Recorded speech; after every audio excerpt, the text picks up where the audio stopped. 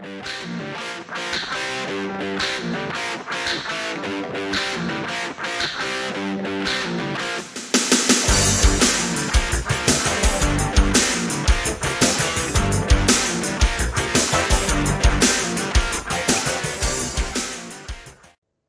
friends, and welcome to another edition of Dan and Benny in the Ring. I'm Dan Sebastiano, joined as always by the BS Express himself, Benny Scala. Benny, how you doing, buddy? I'm doing great, Dan. And just to let everybody know, today is a very historic day in professional wrestling. 59 years ago today is when Bruno Sammartino defeated Buddy Rogers in 48 seconds to claim the WWF Championship, and the rest is history. And then, but a little known fact, exactly 2 years later, so 57 years ago today, Bruno and one of the main subjects for tonight's discussion, Bill Watts, went at it in Madison Square Garden in a 2 out of 3 falls match. Can't go wrong with that history. Speaking of history, this is part 2, Benny, this week. Last week, we talked a lot of history on territories. Why don't you tell everybody who we got on the line with us today? Once again, back for a return engagement. My brother from another mother, a senior writer at ProWrestlingStories.com, Jim Phillips. Jim, welcome back to Dan and Benny in the Ring. Thank you once again, my brothers. It's good to be back to sit down and shoot the shit with y'all. I'm glad to be back. Thank you for having me. Now, as I mentioned, this is going to be part 2 of our Mid-South Wrestling Territory Talk. We've been having a lot of fun with these territory talks, but we're going to start with something a little different. Benny, this is something we haven't done on the show in a long time since we swore off most of the modern product. We're going to talk a little bit about some modern news that's happening in the wrestling world today. We're recording this on the 17th. This is May 17th.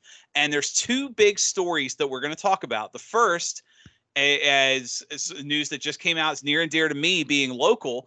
WWE Monday Night Raw was in Norfolk, Virginia here yesterday. We're recording this on a Tuesday. They were in Norfolk yesterday. And during the show, if the stories are to be believed from WWE's statements, both Sasha Banks and Naomi, who at the time are the WWE Women's Tag Team Champions, walked into John Laurinaitis' office, gave him the belts back. And I think it's important that they actually called them belts, which kind of leads me to believe that this may be a real story. Gave them the belts back, said, "We're done," and left. And they were scrambling to put together a new show. The main event, obviously, the multi-woman main event that they were supposed to be in was canceled. And it's gaining a lot of traction because the WWE, during the show, they acknowledged that it happened, which is unheard of. Like during Monday Night Raw, they hey, sorry, we had to change the main event. Naomi and Sasha Banks went home. Kind of Austin, if you remember the story from years ago with Steve Austin, took their ball and went home, right, as Vince said. And they released a statement confirming it happened. I'm thinking they may have tried to get ahead of this because the dirt sheets were reporting on it while Raw was still recording. I'm going to start with you, Jim. You had a interesting take on this. What are your thoughts? What are your thoughts on this developing story? I think is interesting enough that we start the hour talking about it. I saw it as soon as I woke up this morning. I always go through the news first of the day, and I posted about it. And throughout the day, there's kind of been 2 schools of thought. My view on it was, and this kind of actually ties in with a little bit of the wrestling territorial history stuff that we're talking about, because from the stories that I heard coming out of this thing, the ladies got to Raw. They found out what the stuff was supposed to be for the night. They didn't like it. They've tried to get something done about it, and basically got told to, just enjoy your position and be happy with what you got and where you're at.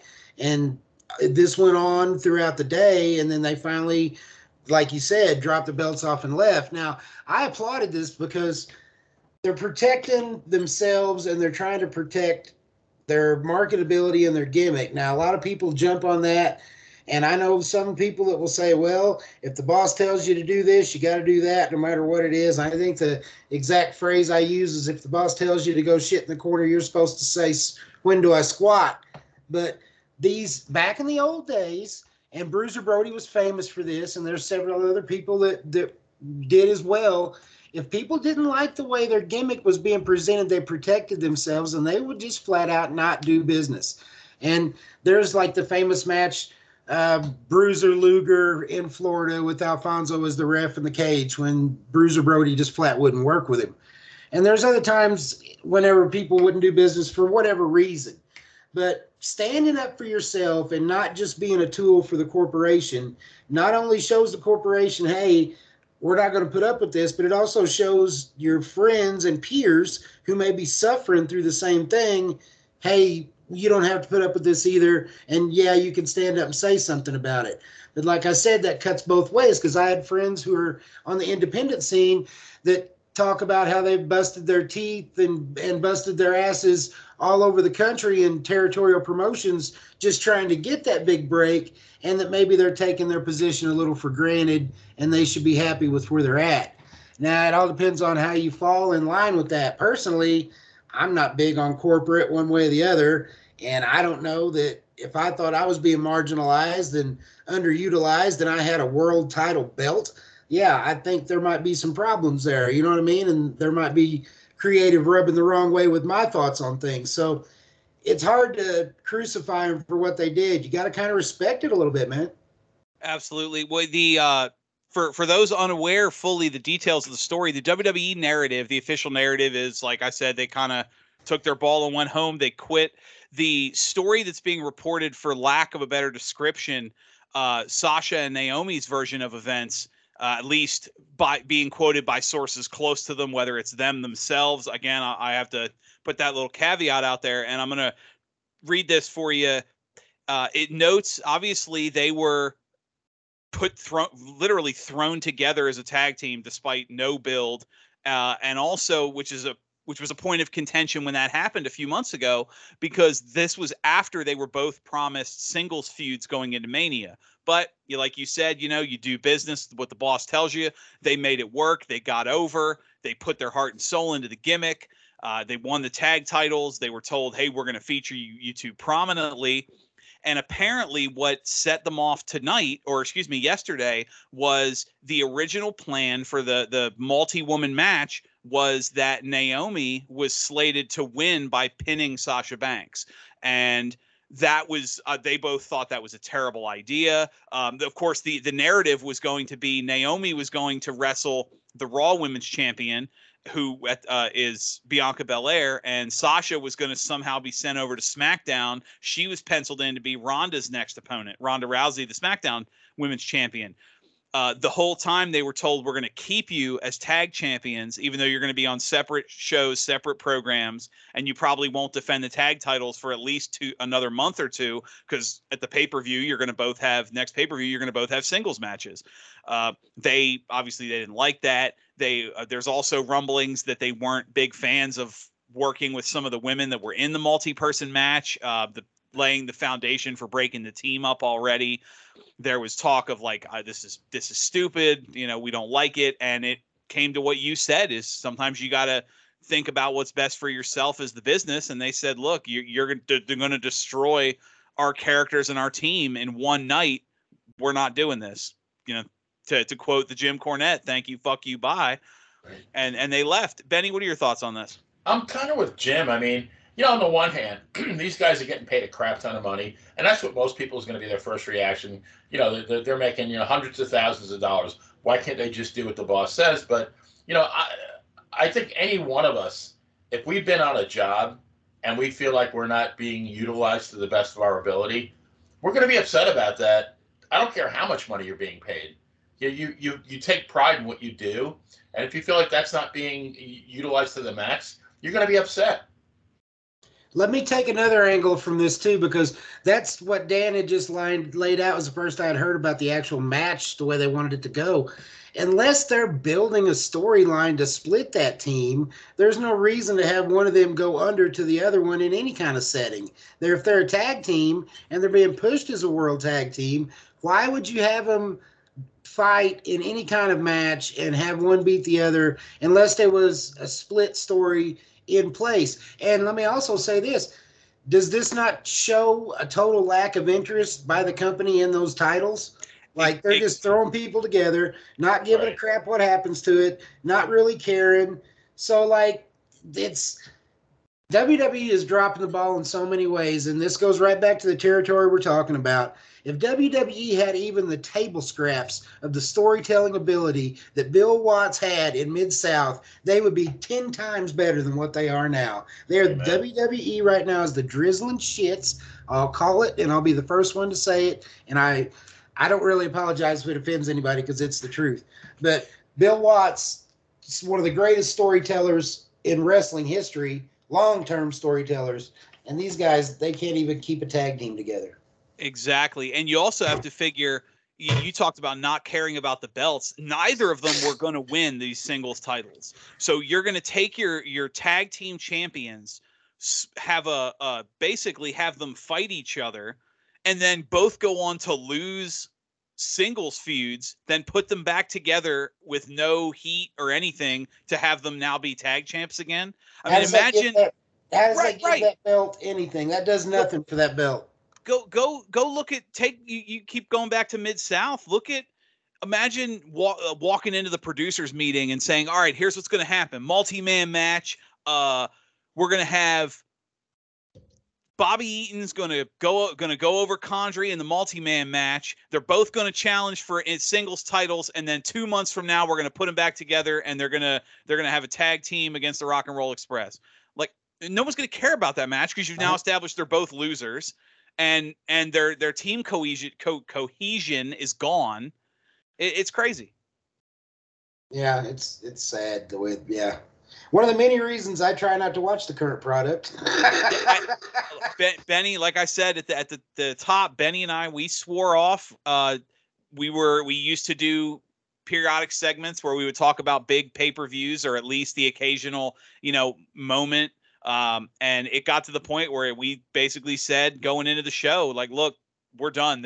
The modern, I mean, other than the occasional pitch out to AEW, because our sponsor's connection to Adam Page, the champion, and some of the great matches he's had recently, we don't really talk much about the modern product for that reason, is it tends to be lousy.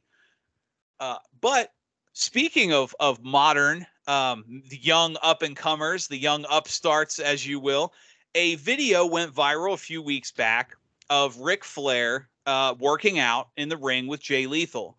And people were, hey, look, Ric Flair's working out. It was impressive. He took a few bumps. I mean, Ric Flair's 72 years old and taking some bumps, working out. Good for him, right? Don't think much of it.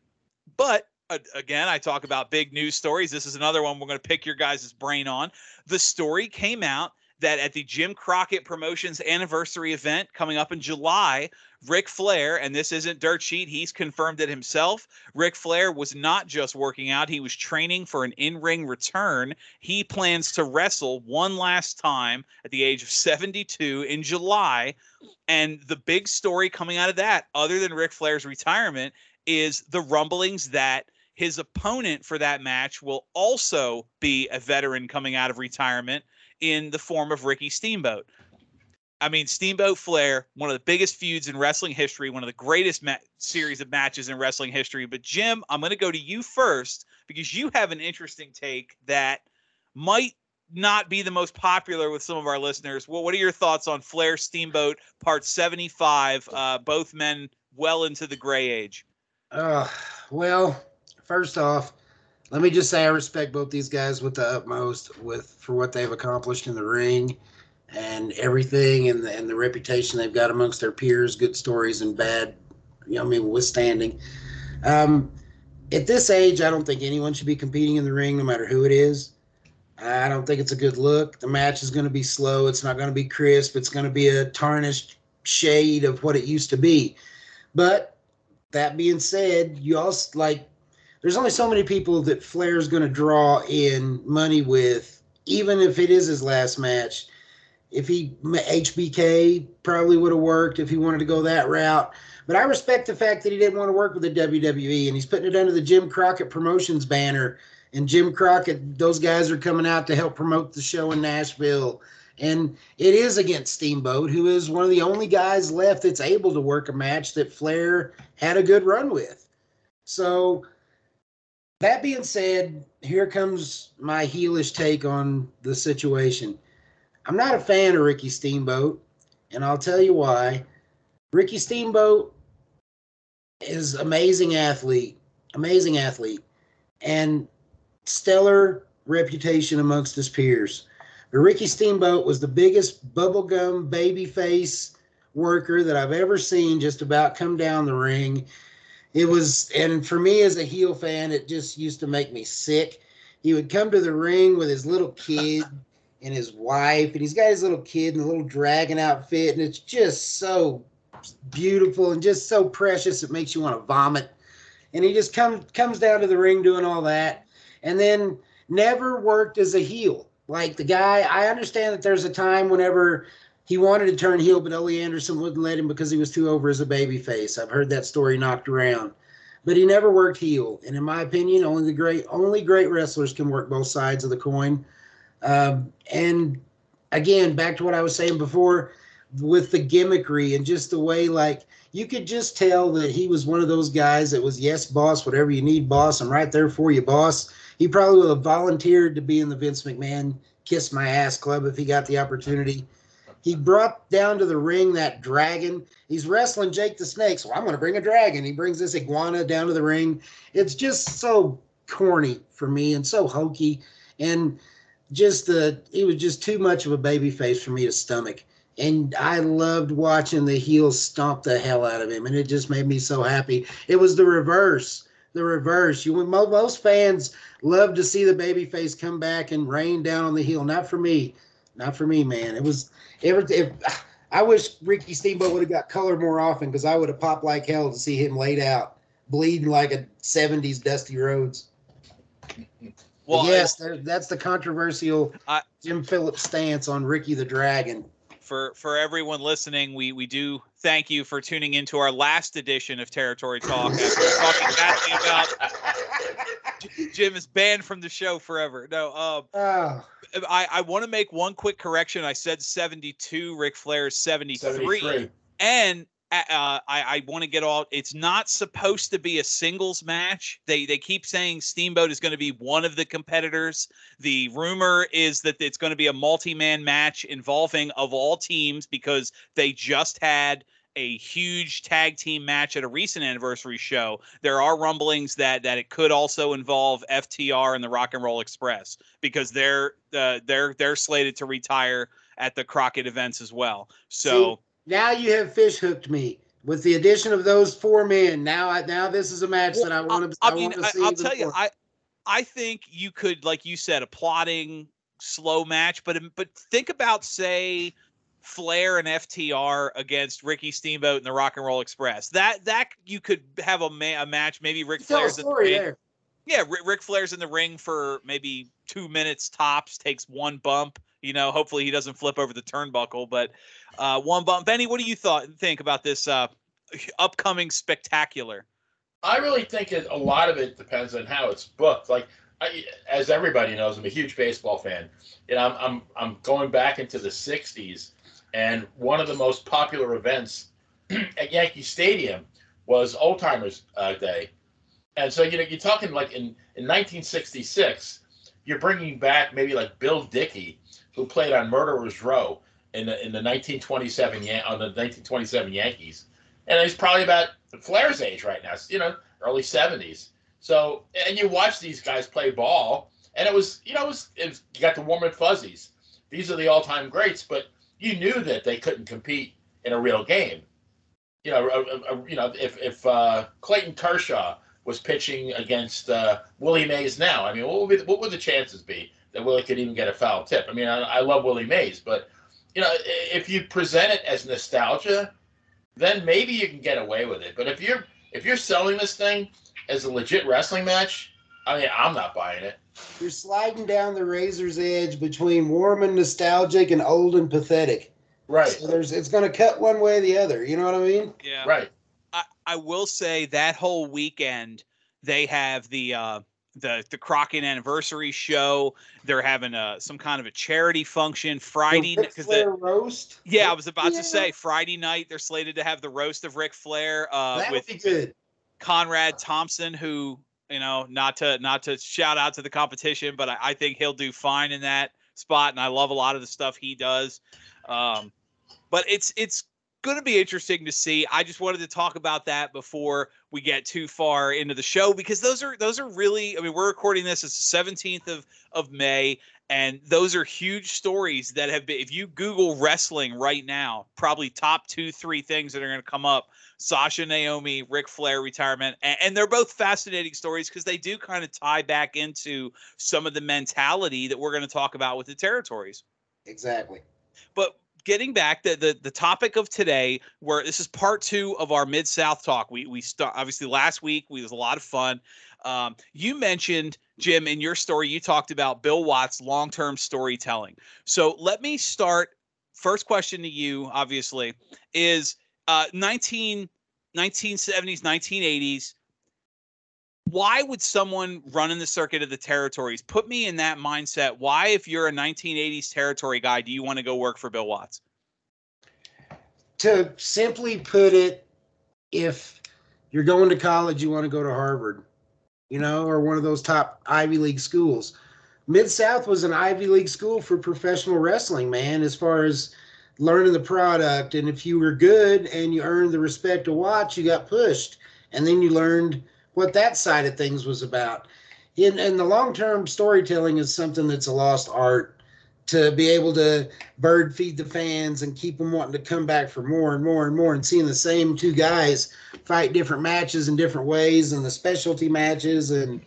But yeah, it's the long-term storytelling is just something you don't see anymore.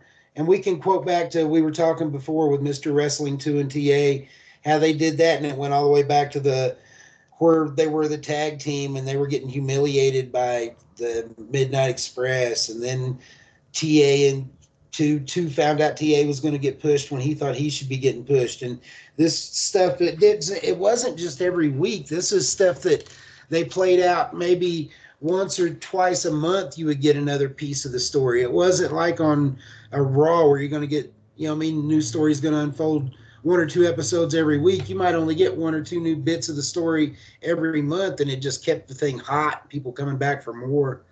Yeah, it's something you don't see anymore. It's sad. The WWE, like we were talking about earlier, they could sorely and surely use it.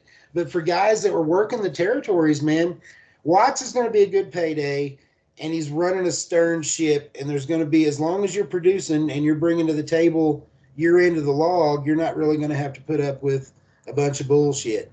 I don't know that Watts was one of the best payoff guys. You hear about different guys that'll hit, that are paying out good. Bosch was always a good payout guy that you heard about. Graham was always a good payout guy that you heard about. I never heard anything bad about Watts, so he must not have been stingy with the money, you know what I mean?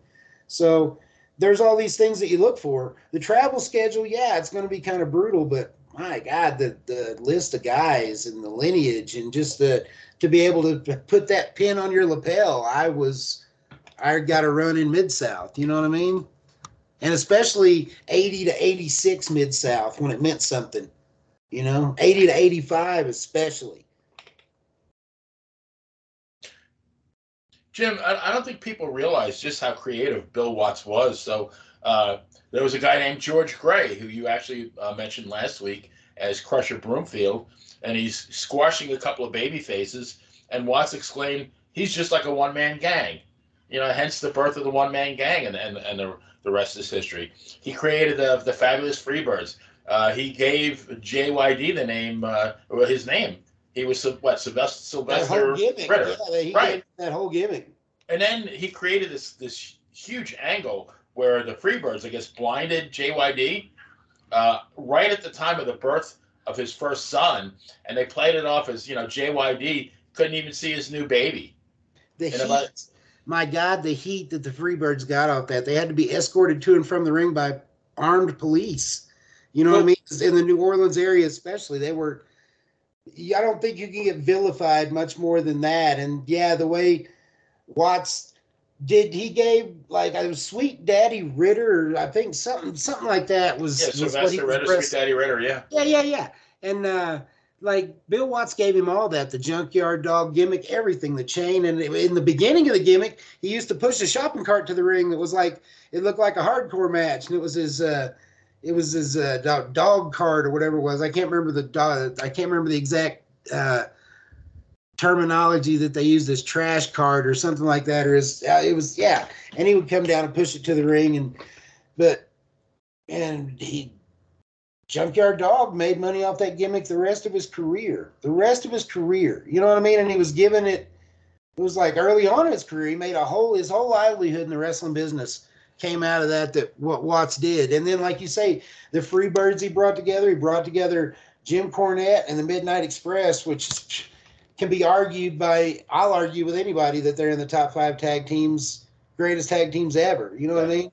Yeah. So I think I'm sorry, I didn't mean to cut you off. No, you go ahead. I think it's important to note, too, of all the famous tag teams, when Condrey left and Stan Lane came in, the Midnight Express didn't miss a beat. You never see a tag team replace a member, and some would even argue get better. And of course, the Midnight Express, Rock and Roll Express, that feud, which Bill Watts started, that spilled over into Jim Crockett and other promotions, was the highest grossing feud on the indies for years, and the territories for years. I mean, a tag team main event is unheard of today. And back then, Midnight Rock and Roll could sell out coliseums, 30,000, 40,000 people, no questions asked, to see a tag team feud. I think it's important to note the power he had in the long-term history of wrestling by pairing two guys who, I mean, let's be honest, put yourself in the mind of a booker who looks at those guys, who looks at some of those guys like you were talking about. You know, Benny mentioned One Man Gang, Junkyard Dog, you know, who I'm looking at my pictures on my wall here, you know, who looks at Condrey and Eaton and goes, you know what, you two guys need to work together and be heels with a little sniveling weasel of a manager with a tennis racket and mommy's money. You know, who gets that visual unless you're, not lack of a better term, a visionary? Yeah, Watts had the eye for, a lot of guys say that people and bookers have the eye for talent. They have the eye for talent. Watts had the eye for potential. He could see what guys could be. You know what I mean? Like that, and not necessarily what they might have, but sometimes they're greater than the sum of their parts. The Midnight Express is a perfect example of this. You know, and Watts saw that, you know, and just like we were talking with the Russians, we talked about last time with Crusher Khrushchev, he saw all that too coming with the 80s and with the Rocky IV movie that was out and the Rambo and everything else. Watts knew how to market on Americana, and man, the 80s was the time to get it in.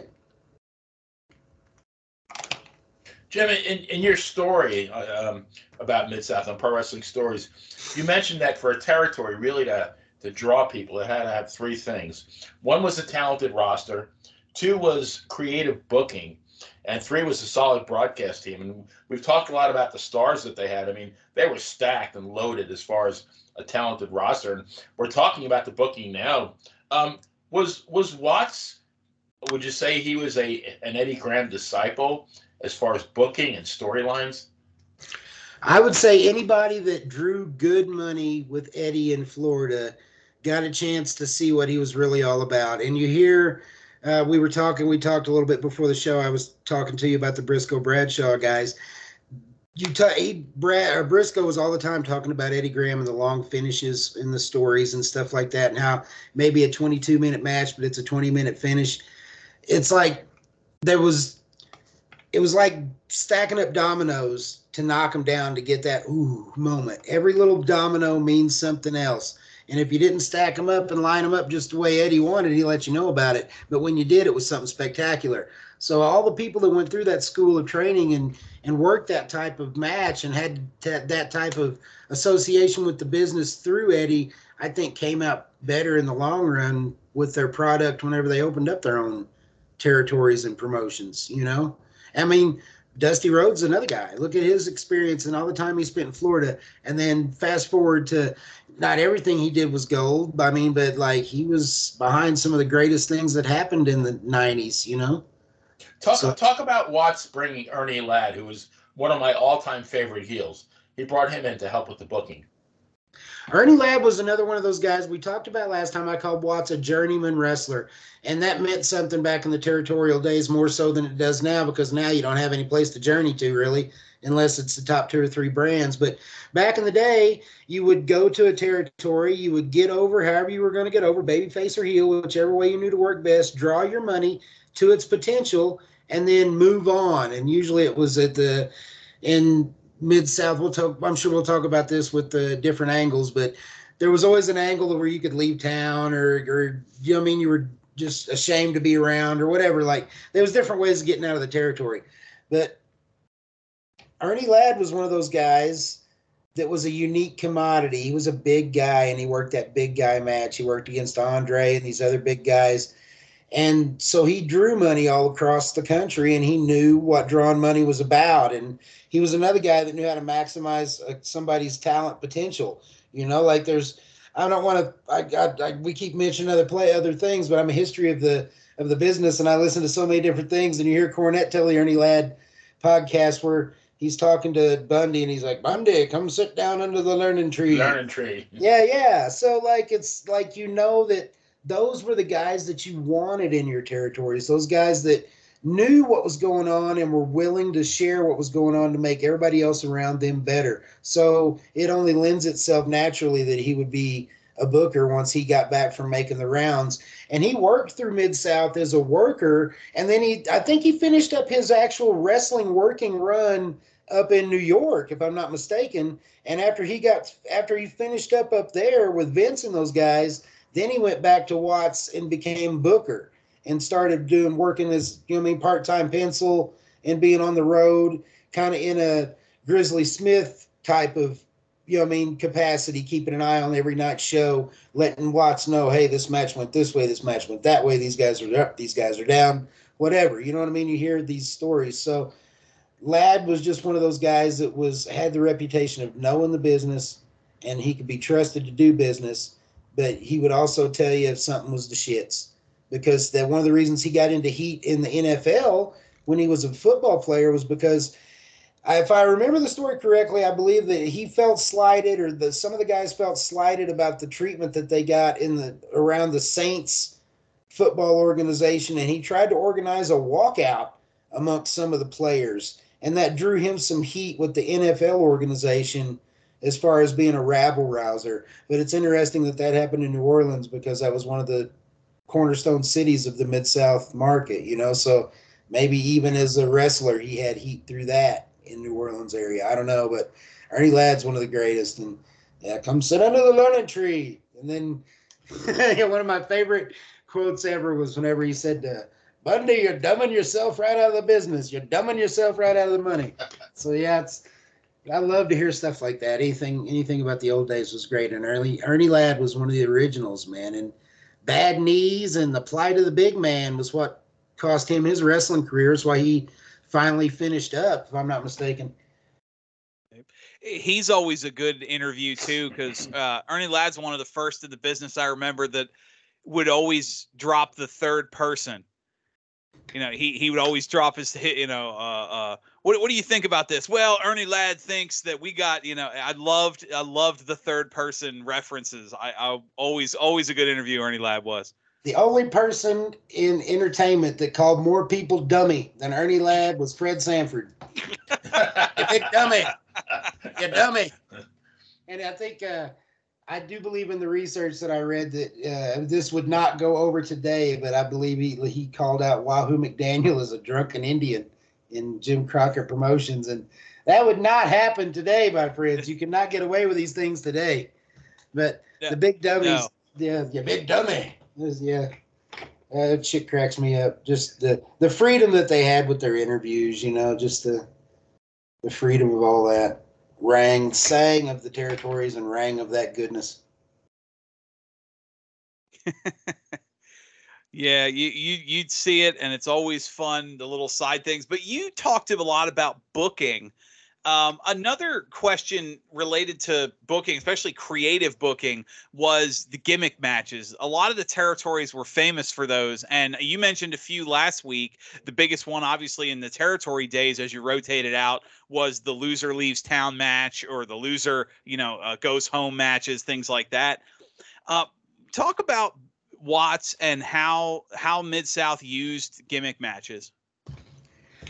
They used them to perfection is the simple reply to that question. And we could go back to Junkyard Dog just a second ago. He was one of the biggest ever, was whenever Ted DiBiase fought Junkyard Dog. They had the loser leaves town match. The Junkyard Dog leaves town and he's going to do other little commitments elsewhere as JYD. But while he's all doing that away from Mid-South, Stagger Lee comes into town. And then it was the big thing about his Junkyard Dog, Stagger Lee, and all this stuff. And it was even more obvious than the Hulk Hogan Mr. America baloney. There was no doubt it was Junkyard Dog. They wanted you to know that it was Junkyard Dog. They weren't trying to hide nothing. But they played that so well. And then they did the whole Stagger Lee bit. And then they would do every once in a while, like Watts was so big on macho-ness and manliness. He would do these. He would show like a couple of different times he did weightlifting exhibitions where he would show like Tony Atlas doing bench presses and shit, and you would see Stagger Lee and Junkyard Dog in the same frame, and it was like, it's not like they were saying anything about that angle, but just having them together in that picture without saying anything just pushed that angle even more. They're together though. They must not be the same guy. They're the same guy. And then it was so great. And Ted DiBiase had the black glove. That was the black, like the big, where he had the big heavy-handed right hand, like the Blackjack Mulligan glove angle that they ran later on too.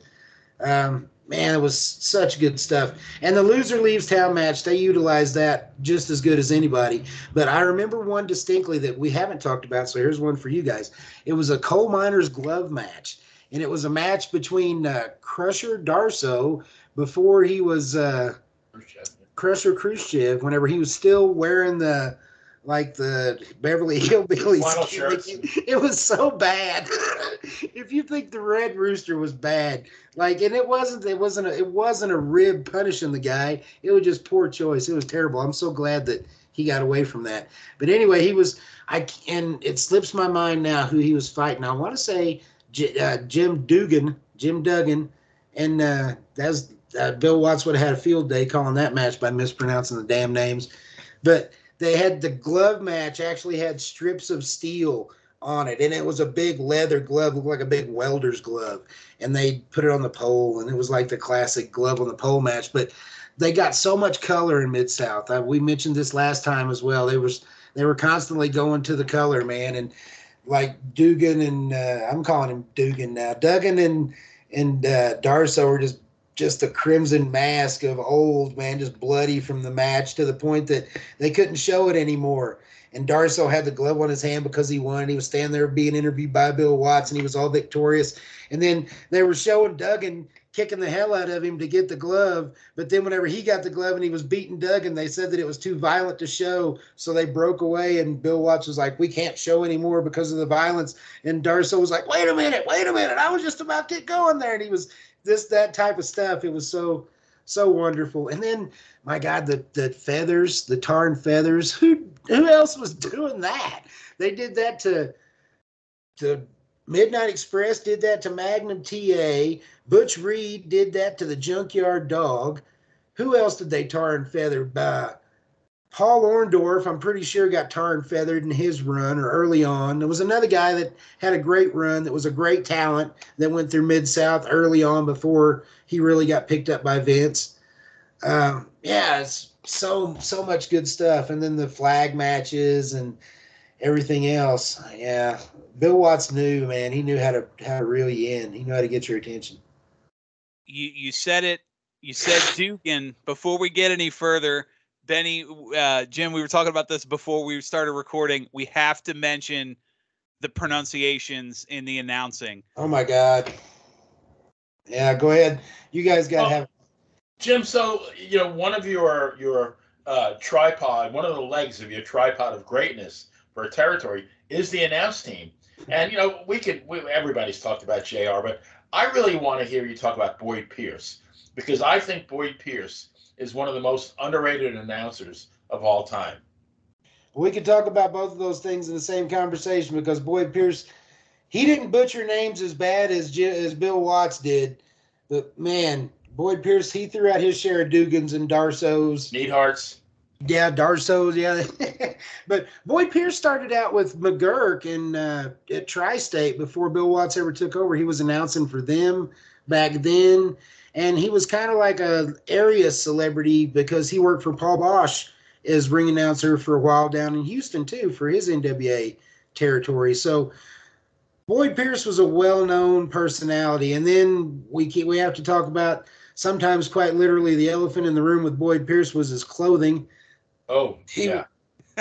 The man had, he was full of flash. I don't know where he got those suits, but yeah, it's I remember whenever Cornette would come into the ring for the Midnight Express, Boyd Pierce would be out there to introduce him, and Cornette would always take the mic away. And I remember specifically on one episode, he looked at Boyd Pierce and he goes, I see you dressed in the dark again, Boyd Pierce. But yeah, man, Boyd Pierce would stand there and just give Cornette this stare at him with just this scathing stare and just not say nothing, and then just take his microphone back and leave out of the ring with this nice, quiet respect. But yeah, you could just tell that they sold the fact that everybody hated Cornette. And then we talked about it too. Boyd Pierce he cackled and laughed so much it makes me smile every time that scene when Cornette gets his face smashed into that cake. You can just hear Boyd Pierce in the background, and then they cut away and show him and Bill Watts at the announce table, and they're just fucking laughing their asses off.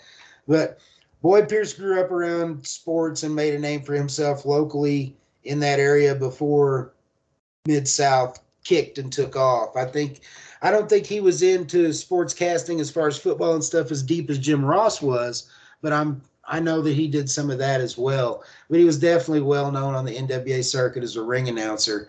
And then he came into the commentating with Bill Watts. But, yeah, Bill Watts, I don't know if they did the shit on purpose or not. But, yeah, he would say Dugan. And, like, the crowd's chanting Dugan, Dugan, Dugan.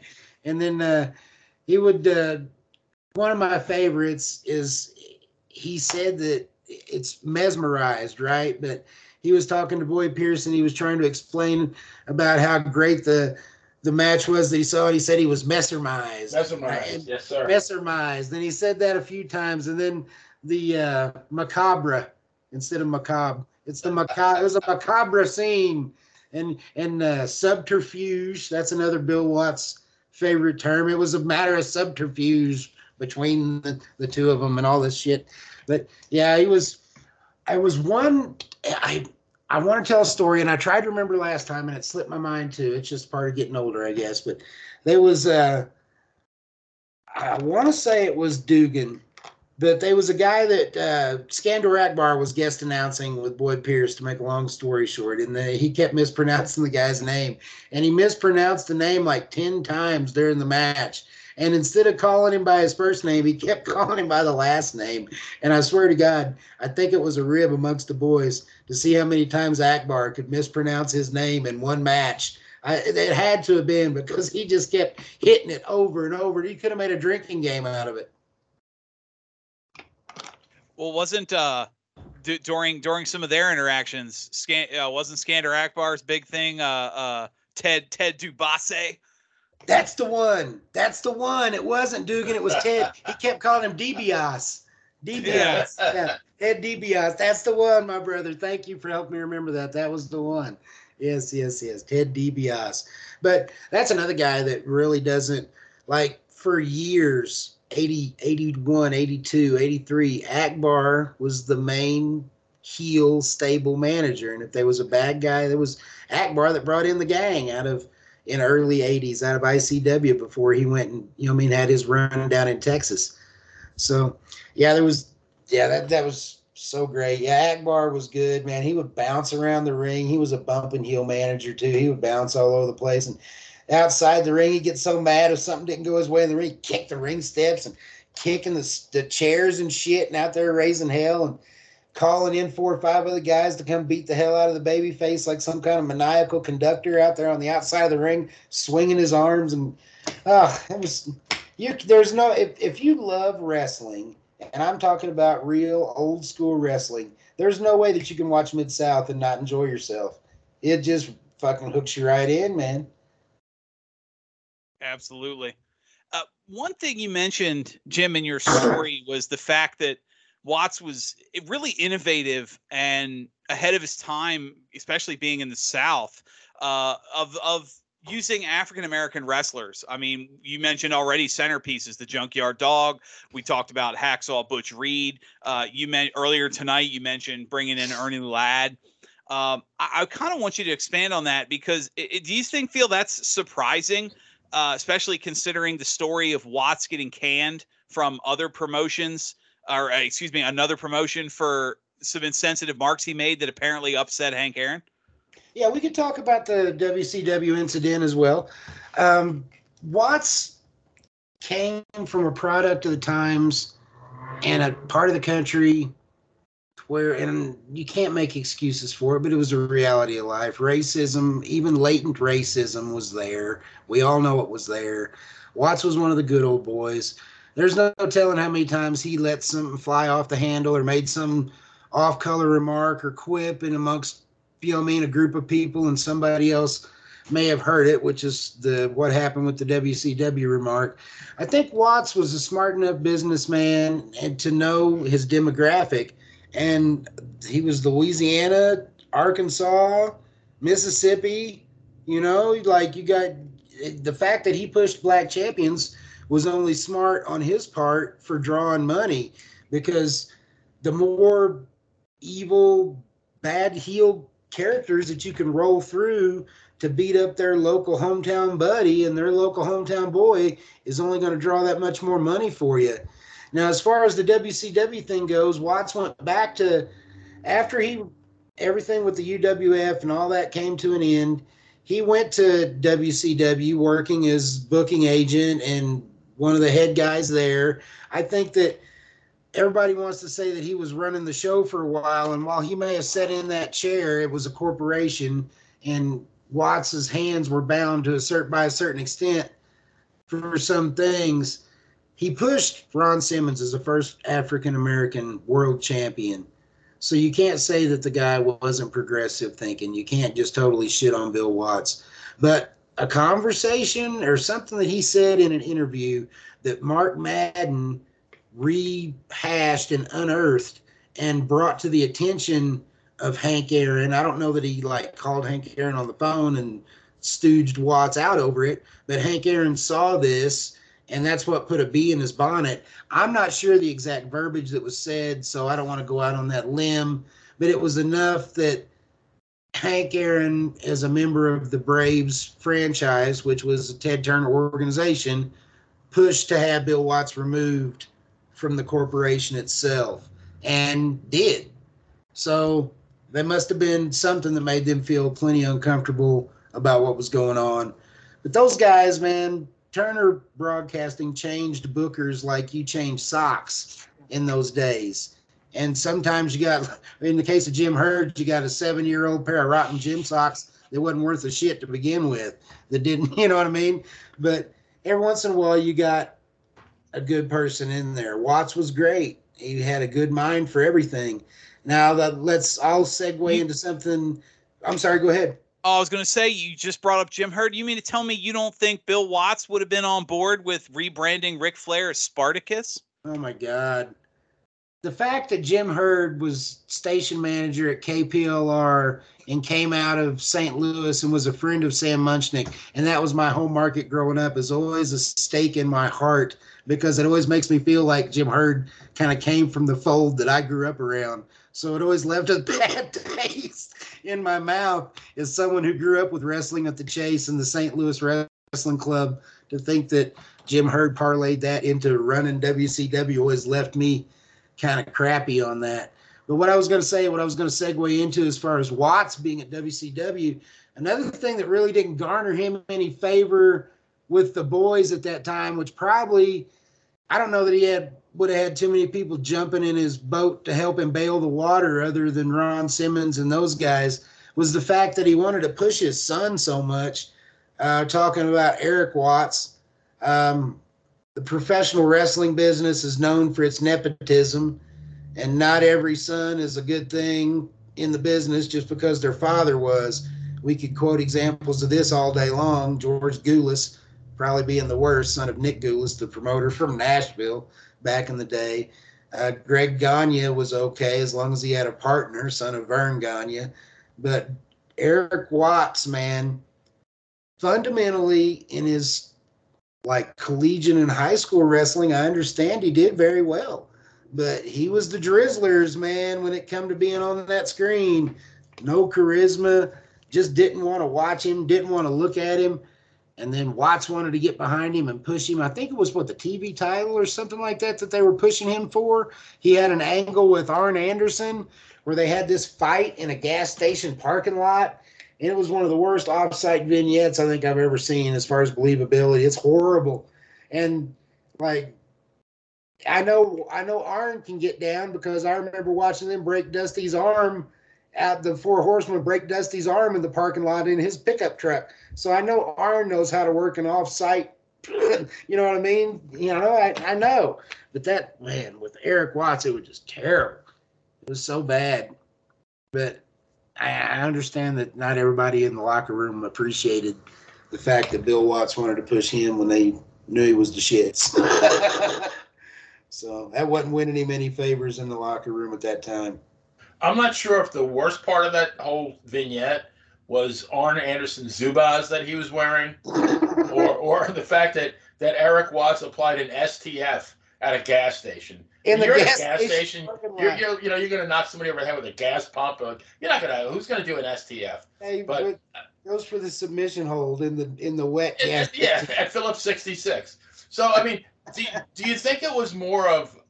I mean, truly it was nepotism. Do you think Eric didn't have enough seasoning, or because he was a legitimate athlete? He's a quarterback for the Louisville Cardinals. So I mean, he did have the athletic credentials. Do you think it was just he didn't have the it factor, or they pushed him too quick? What do you think it was?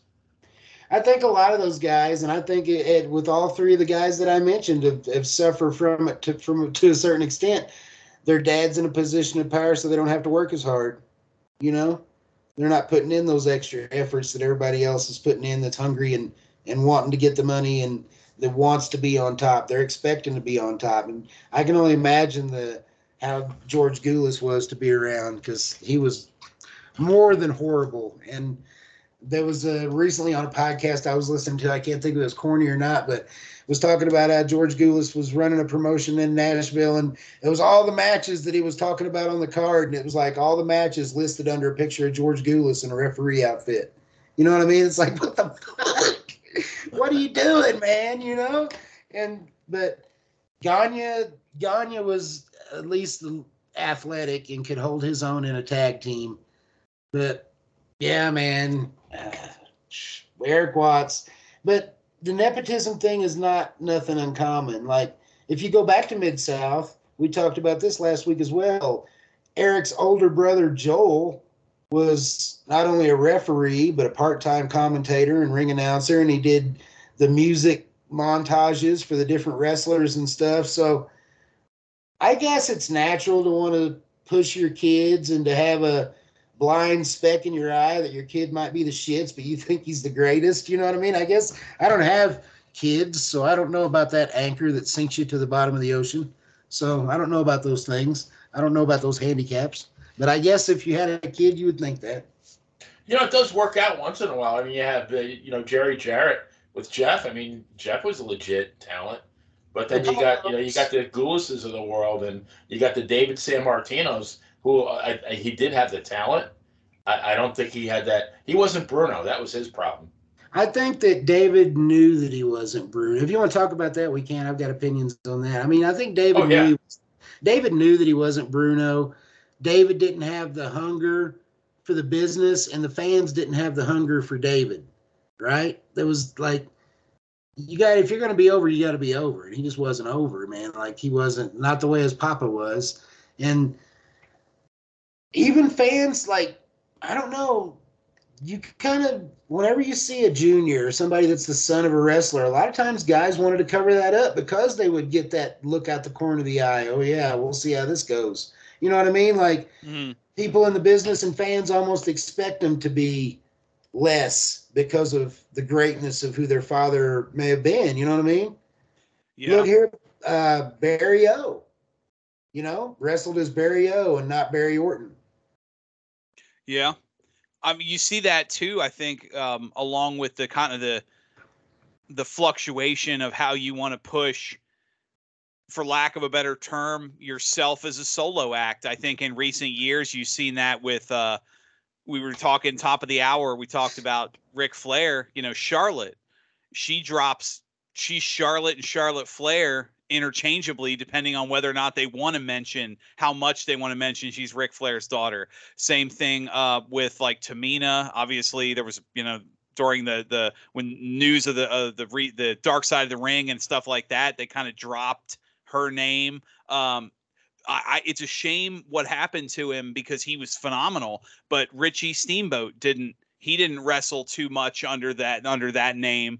And I mean, there's other examples. I think like you were talking about, Sim Snuka is probably another one. Mm-hmm. And obviously, how many times, I mean, I hate to say it, but look at one of the better examples of the last 20 or so years is Yokozuna. They completely ignored his Samoan heritage and made him Japanese and never once referenced, oh, look at all these other people on the roster that he's related to. Do you honestly? I think that was for the better for him, though. I think that the gimmick that they gave him was the perfect thing for him. You know what I mean? And the Coquina matches and stuff. Whenever he was younger, you see him moving in the ring with the speed and the agility.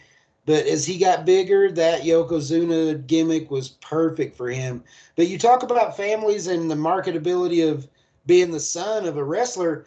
The flip side of that coin is the Lucha Libre world. You get into CMLL and down there, and it's money to be the son of a pro wrestler. You know what I mean? Like the Rey Mysterio Juniors and the El Santos and all these guys. The Right. I mean, that had the number 2 or the junior or whatever that came in. You know what I mean? Penta. All these guys. You know, it's like it's a badge of honor down there. You know what I mean? More so, I think, than it is in the American market.